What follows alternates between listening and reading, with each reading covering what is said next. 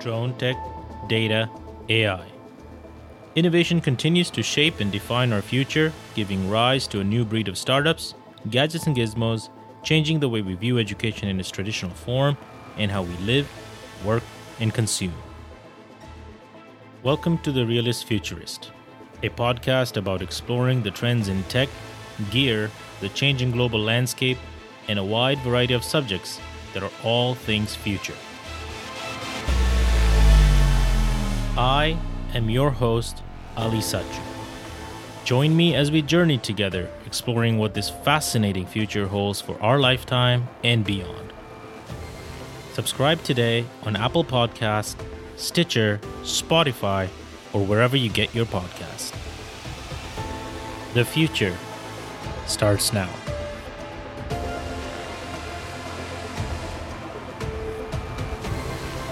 This is episode 8 of The Realist Futurist, and today we will be covering once again one of my favorite topics and a sort of a follow-up to the consumer drone episode, which was the 4th episode on the show. Check that out for all things consumer drones. This episode, though, is a bit of a different spin on the drone space. If you haven't guessed it, we're going to be exploring commercial drones and their applications, what we have seen so far or what I've discovered, and by no means the entire space, but a sliver of what I've discovered and how quickly this space is evolving and innovating. Now, we all know this technology has had incredible pace and adoption in the consumer space, which has surprisingly led to commercial adoption. I say surprisingly because typically it's the other way around. I find that typically there's a lot more commercial adoption for any technology before consumer adoption.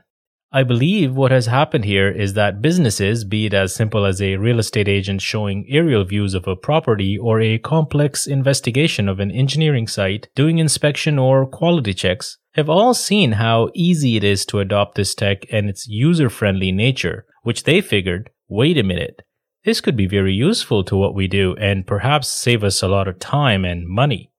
Now, you're probably familiar with the term UAV, unmanned aerial vehicles, to describe drones because they come in various forms including quadcopters, hexacopters, and some very high-tech military surveillance or weaponized drones.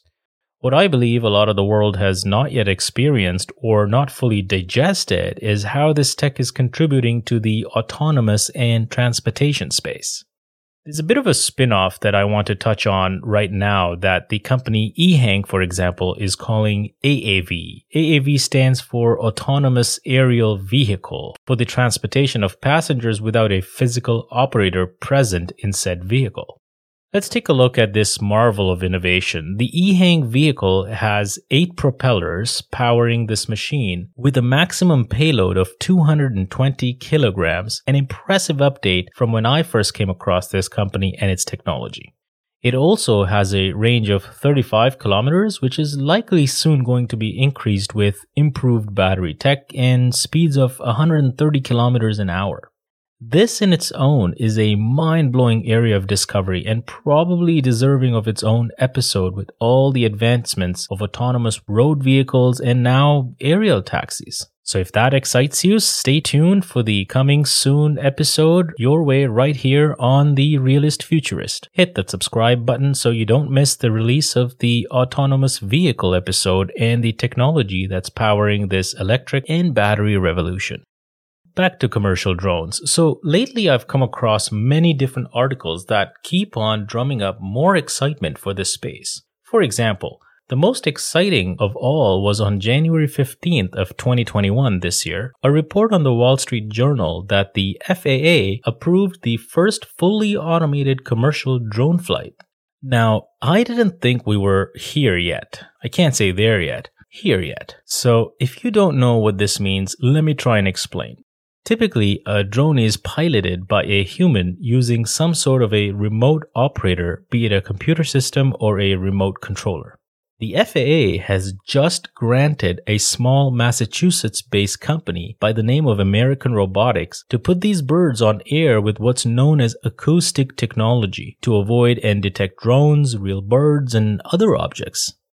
The decision by the Federal Aviation Administration limits operation of automated drones to rural areas and altitudes below 400 feet, but is a potentially significant step in expanding commercial applications of drones for farmers, utilities, mining companies, and other customers. It also represents another step in the FAA's broader effort to authorize widespread flights by shifting away from case-by-case exemptions for specific vehicles performing specific tasks. Now, in the past, the FAA, for example, has allowed railway track, pipeline, and some industrial site inspections as long as the pilot was somewhere nearby. But come on, fully automated? That is incredible, and we are just getting started in this space. If you've seen any sci-fi movies with drones sort of flying around on their own, doing their thing, well, it seemed far-fetched, but not anymore. The technology is getting so much better with obstacle avoidance, battery life for longevity, artificial intelligence, and even simple things like LiDAR technology allowing these drones to map their path with extreme precision. Drones are advancing at a very fast rate, and I am for one very excited about this advancement because it opens up so many opportunities. The consumer drone revolution sort of started with the idea around shooting photos and videos with a flying camera. This was the obvious transition into commercial applications. DJI's Inspire drones come to mind when you think of professional videography work, although somewhat still in the consumer segment.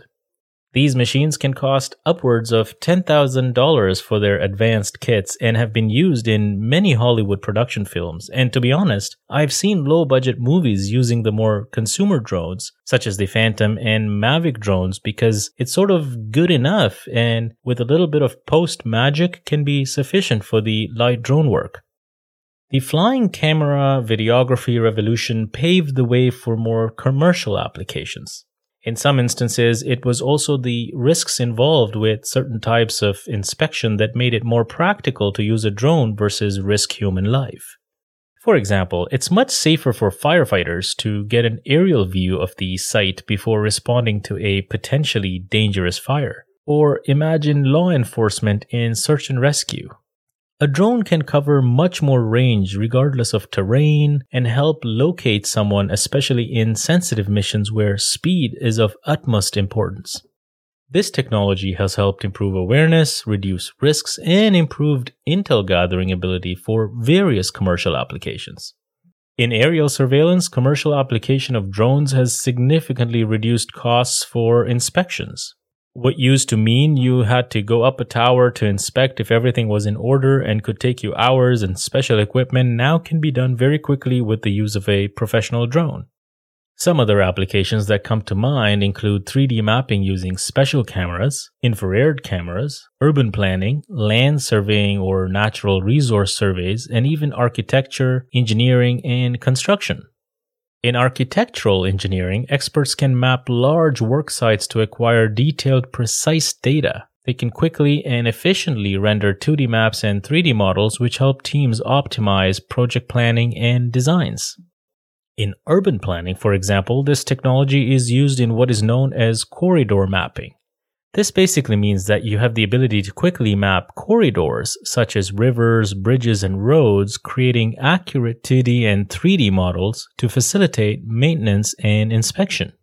Or in power generation management, these drone solutions provide critical visual and thermal data on the condition of power stations, so personnel can identify risks and address them quickly without shutting down operations.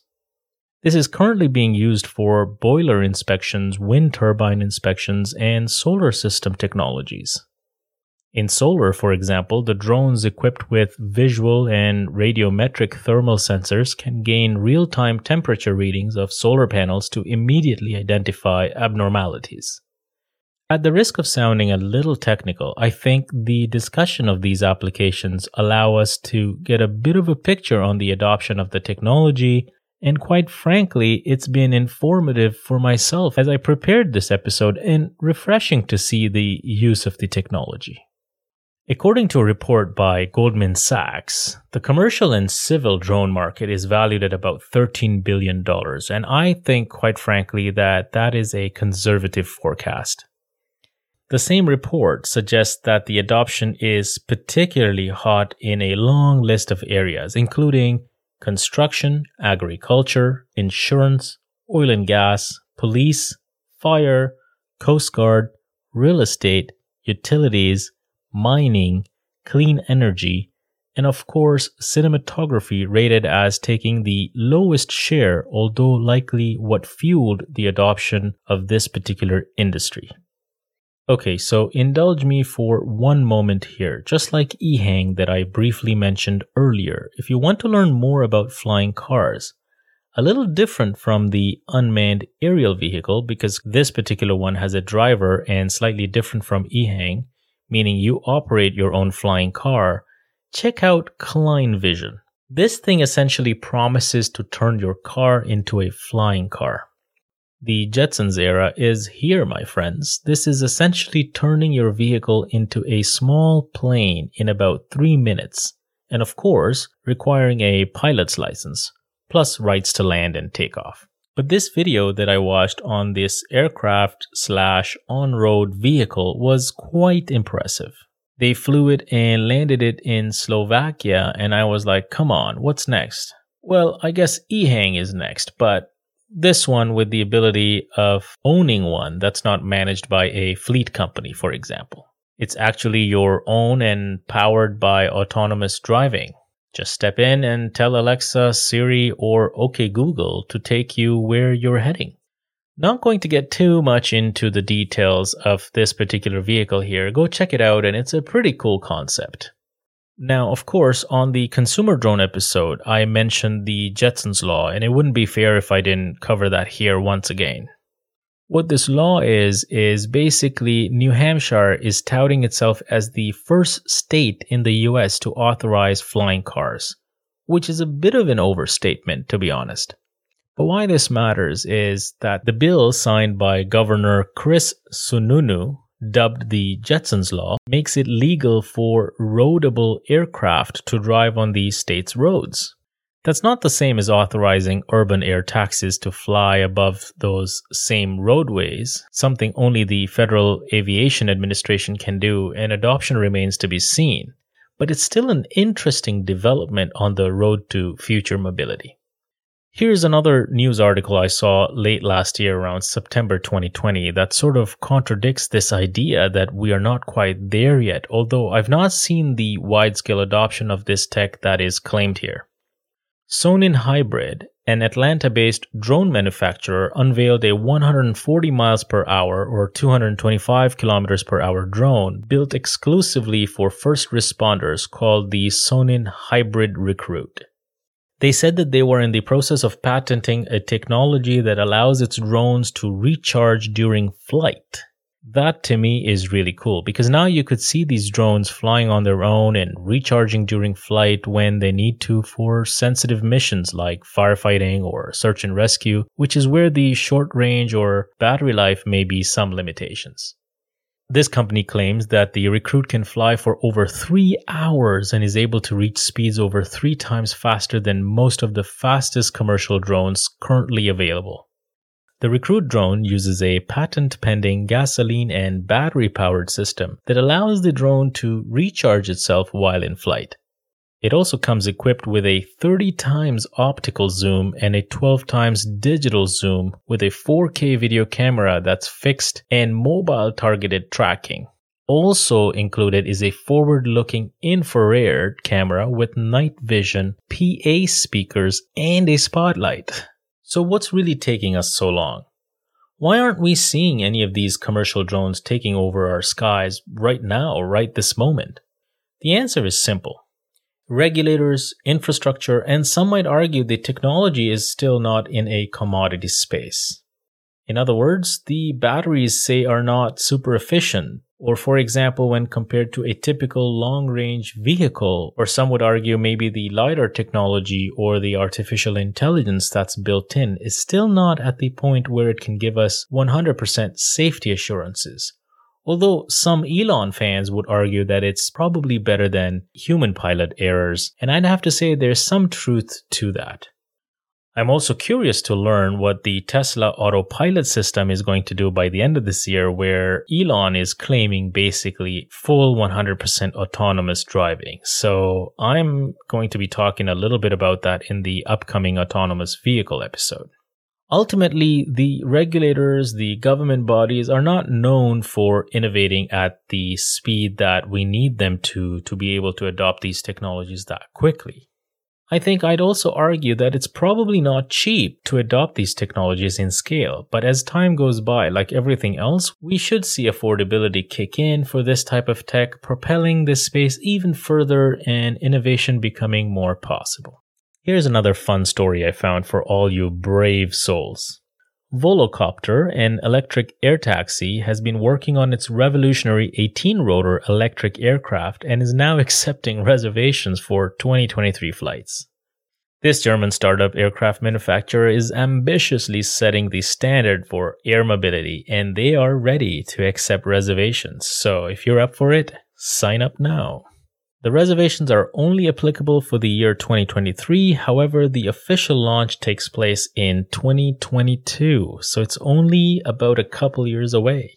The first commercial flights will be piloted, but the ultimate plan for the vertical takeoff and landing vehicle is to be an unmanned aerial vehicle. Tickets come in at about $355 a pop. Reservations can be made at 10% of the cost, and there's also only 1,000 reservations available for a limited time, so it's pretty exclusive if you ask me. You think that's crazy? You want some more? I got some more. There's also the hoverboard flight from France to England. I don't know if you heard about this. A Frenchman became the first in the world to cross the English Channel via hoverboard. His name is Frankie Zapata, who rode his own hoverboard about 22 miles from nearby France to Dover, England. He obviously stopped halfway to refuel on a boat, completing the journey in only about 20 minutes. That's incredible. So obviously, the adoption of this technology is being propelled by the advancements in this space. But this wouldn't be a commercial drone adoption episode if we didn't particularly talk about the shipping industry. Just the container shipping industry makes up about 90% of all global goods, which are then followed up by trucking that can take forever for these goods to arrive.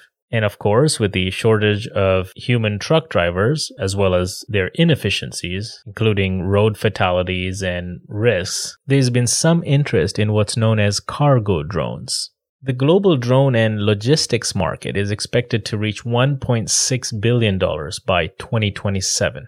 These cargo drones could be the disruption needed in global supply chain that has been largely unchanged since the 1950s. What's more interesting is the adoption of this technology by Amazon and our good old Amazon Prime shipping.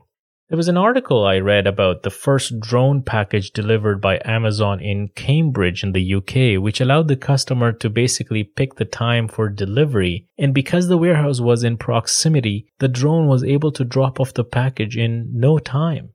This technology and innovation is also spurring a lot of research and development by companies like DJI, which hosts a super interesting competition called Robo Wars. A must check on YouTube, and also forcing education institutions to relook at their curriculums and instruction in this space. For example, only a few years ago, you'd study electrical engineering or mechanical to get into this space, but now there's fields like mechatronics or robotics, which will give you a much more focused training around artificial intelligence, coding, and the other typical engineering courses. Folks, I could go on and on about this technology and on this episode, but if this has piqued your interest, do some Googling, and there is so much information about all the companies and technologies that I mentioned on this episode. That's a wrap for this commercial drone episode, and I must say I've thoroughly enjoyed researching this space and learning more about commercial drone applications. Consider subscribing to the show and leaving a rating or review because I would love to hear from you. I'm on Facebook at The Realist Futurist, on Instagram at The Realist Futurist, and on my website at therealistfuturist.com. Until next time, this is your host, Ali Sachu signing out.